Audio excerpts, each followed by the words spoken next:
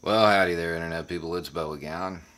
So, today, it's probably going to be a long one.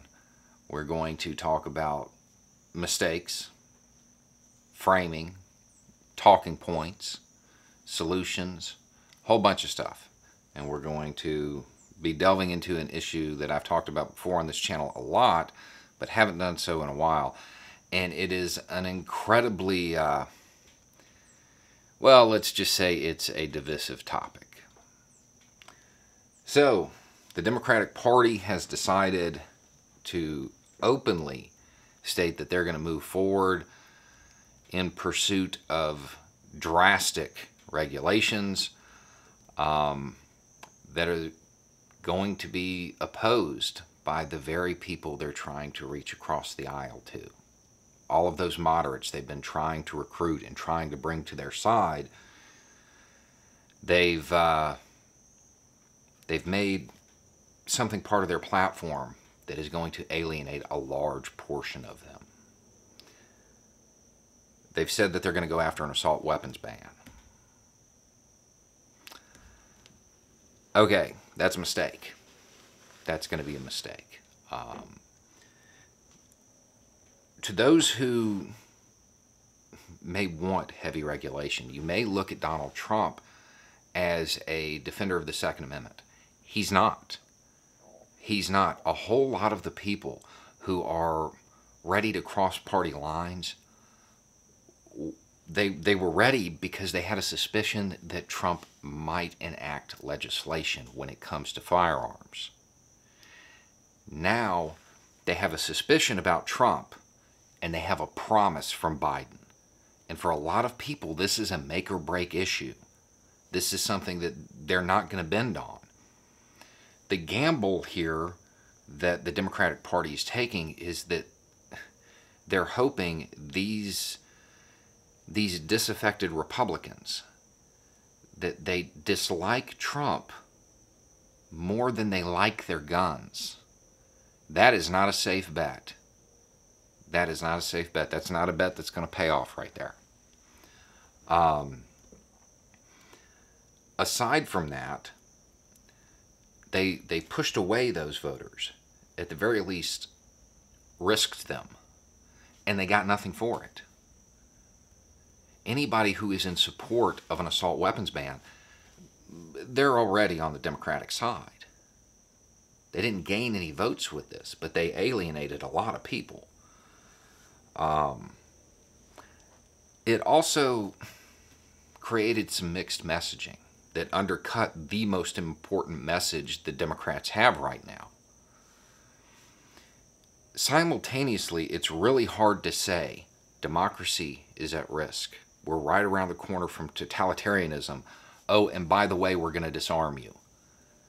That doesn't play well with a lot of people. That's something that it's hard to take both of those to heart. So it undercuts the most important message that Trump is dangerous. That he has to, that's the most important thing, is to get Trump out of office.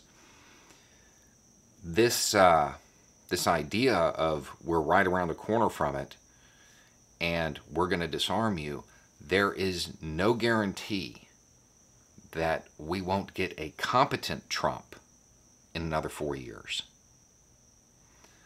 Those who are moving away from Trump are doing so because they recognize that danger. They recognize it. What do Republicans do when they see a danger? What do they go buy? Guns. This is something that is striking at the very heart of the people they're trying to appeal to.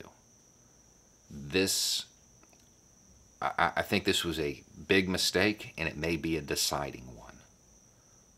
The number of people that are going to be alienated by this are a lot more than I think they believe. Now, I'm sure there are some people right now going, well, we have to do something. And I agree. I agree. Other countries did this. They did, and it kind of worked for them. However, they were in a different place. The United States has more guns than people. No other country had ownership even remotely close to that. I've made that point before, but I never had good framing for it. I never had a way to demonstrate how important that little tidbit is in the grand scheme of things until the recent public health issue. Right now you have a whole bunch of Republicans saying, hey, we got to reopen the schools. They did it in other countries. What's the difference? Other countries had much lower case numbers. Other countries had stuff under control. They had won the culture war. They had won that debate, the public debate, and they got everybody on board with it. Then, once the case numbers got down, they were able to reopen the schools. This is the same thing. You have to get the public debate solved first before you can enact anything this dramatic. Because at the end of the day, you have two types of bans that they can go with. They can go with the assault weapons ban like the one we had before. Completely ineffective. For those who are going to point to the statistics, compare them to trends. It was ineffective. It had to be, because it didn't take a single gun off the street, and it didn't stop anybody from buying anything. What it did was it banned cosmetic features. If you wanted to go buy Model X, well, you could, it just had a different stock. It didn't change the way it functioned at all. That wasn't even addressed.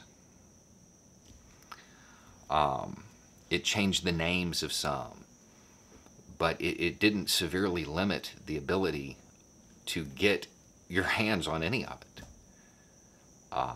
Now, the alternative to that would be to go to the other extreme, which would be to ban all semi-automatics, which would be pretty much every new firearm design in like the last 100 years, which is going to anger tens of millions of people who aren't going to comply with it because the numbers are too high, because the public debate hasn't been resolved. It's not like the UK and Australia. It just turns it into another form of prohibition. And as we learned in the 20s, and by the one that's ongoing now, that doesn't work in the U.S. We thrive on, let's just call them secondary markets. It's like our thing. And that's what it would do, is it would push the market underground because of 3D printing, because of home manufacture, because of the number already in circulation. It's logistically not really possible. And we don't have a list. That's another deciding thing. We don't have a list. The closest thing in the U.S. that exists to a list of, where you could find them would be NRA membership. They'd subpoena that list, they'd get that list, and all of those people who, anyway, that's always funny to me. But those would be the first people that had theirs taken. And then from there, though, you don't have anywhere to go. And that's only a fraction of owners. Again, we have more in the United States than we have people. We have a huge issue. We're not at the point where we can do the dramatic stuff. Now, so how do you solve it? Because you have a whole bunch of politicians with these dramatic talking points, but that's what they are. They're talking points. They're either not plausible or they're ineffective. It's a lot like politicians with that other issue. Who do you have to listen to? The experts. The people that actually know about it. The reason that first ban was such a joke is because they had people involved in writing it that knew nothing of the subject. And we've learned from the recent one that that's not how you do things. You listen to the experts. It may come as a surprise to those who want regulation, but there are a lot of Second Amendment advocates who are more than happy to help come up with ideas that would actually help curtail the problem rather than just the means. some that are extremely popular. Now, some of these you get some pushback on, but not much. The first is there are loopholes when it comes to being mean to animals and DV. In theory, if you're convicted of hurting a family member, you lose your right to own. However, if you cut a plea deal and it gets knocked back and it's not called that, well, then you don't. Then it's okay. Those loopholes have to be closed. And that's going to be more effective at preventing the type of situations everybody's talking about, the ones that happen at schools. Those are huge indicators. Being mean to animals and domestic issues, those are huge indicators of future problems. That right there needs to be solved. Number one, that needs to be at the top of the priority list. And you're not going to have any pushback from the gun community on that one. I don't know a single Second Amendment supporter that has an issue with that. Most openly advocate for it. I'm sure they exist. I'm sure there's a small minority out there that would oppose it, just on the shall not be infringed side of things. But it's not going to be many, and it's not going to be enough to stop it. Another one, get a little bit more pushback on this one, is requiring that they be locked if they're not in the immediate possession of the owner. Because when these things happen at schools, most times the student didn't buy it. They went to a gun cabinet and they took it because it wasn't secured. Requiring that they be secured is a big one that could stop a lot of problems before they start. And again, that's going to be one that you're going to have people whine about, but nobody's going to care, and they'll comply with it. Most responsible owners do anyway. I know back when I owned, I had everything secured. And I didn't know many who didn't. Another one it's one of those that they'll whine about, but at the end of the day, they'll be like, yeah, it'll probably work, is raising the age a couple years. Although there aren't many examples of it happening, I think there's at least one where an 18-year-old student bought it because you can get them at 18. Raising it a couple years, they're no longer in school. These are simple, easy, effective solutions that aren't going to be, you're not going to get a lot of pushback on.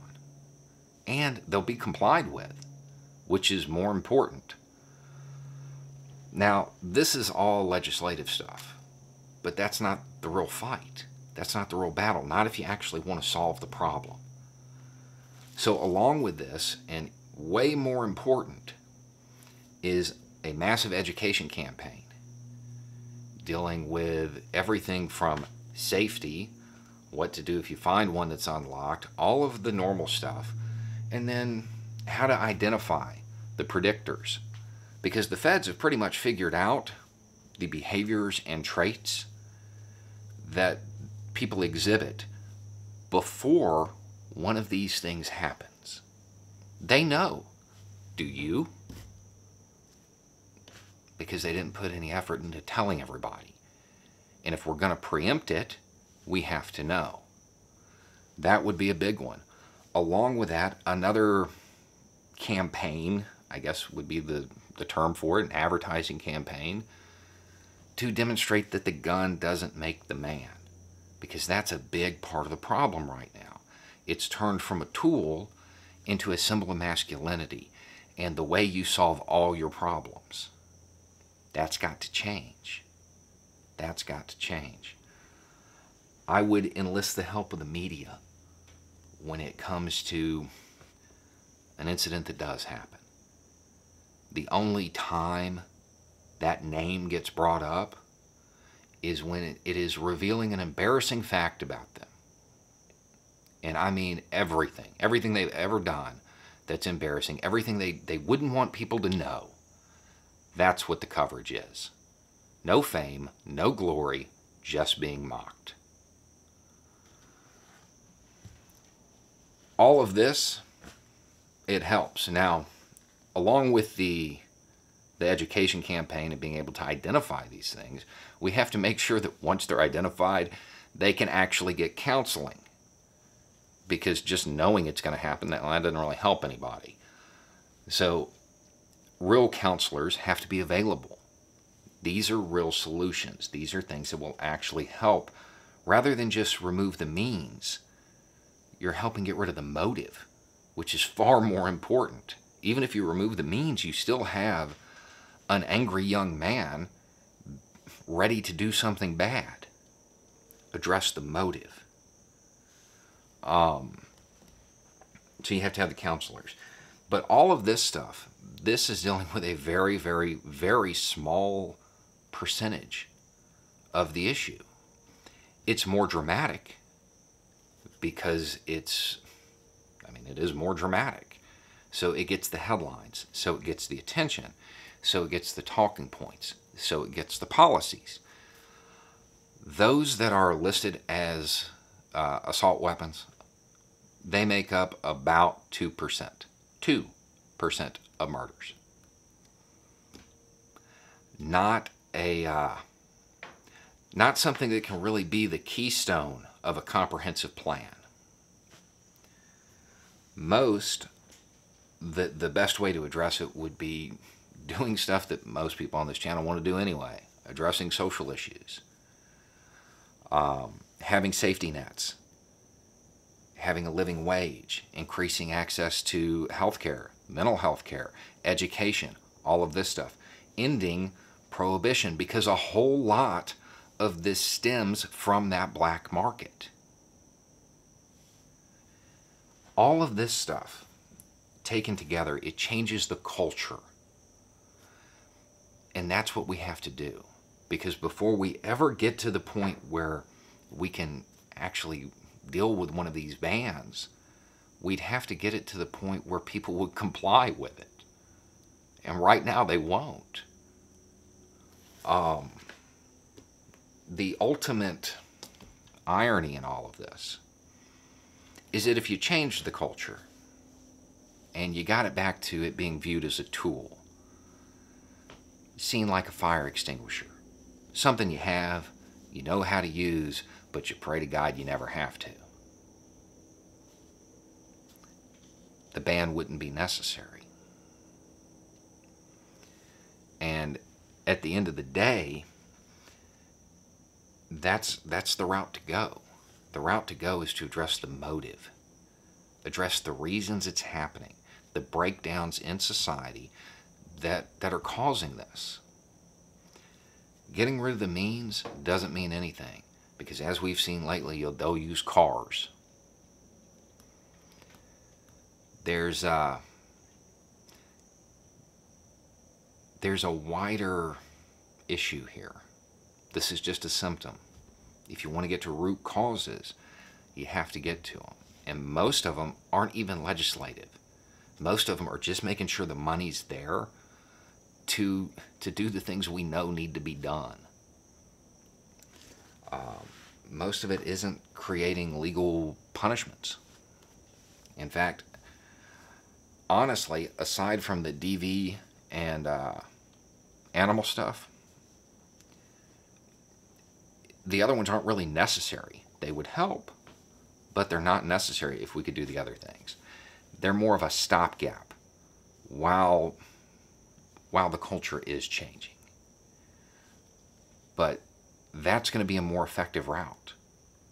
With 3D printing, with the ability to manufacture at home, with the number in circulation, we are not in a position to do the same things that the UK or Australia did. Our case numbers are too high. We're not at the point where we can open the schools yet. Anyway, it's just a thought. Y'all have a good day.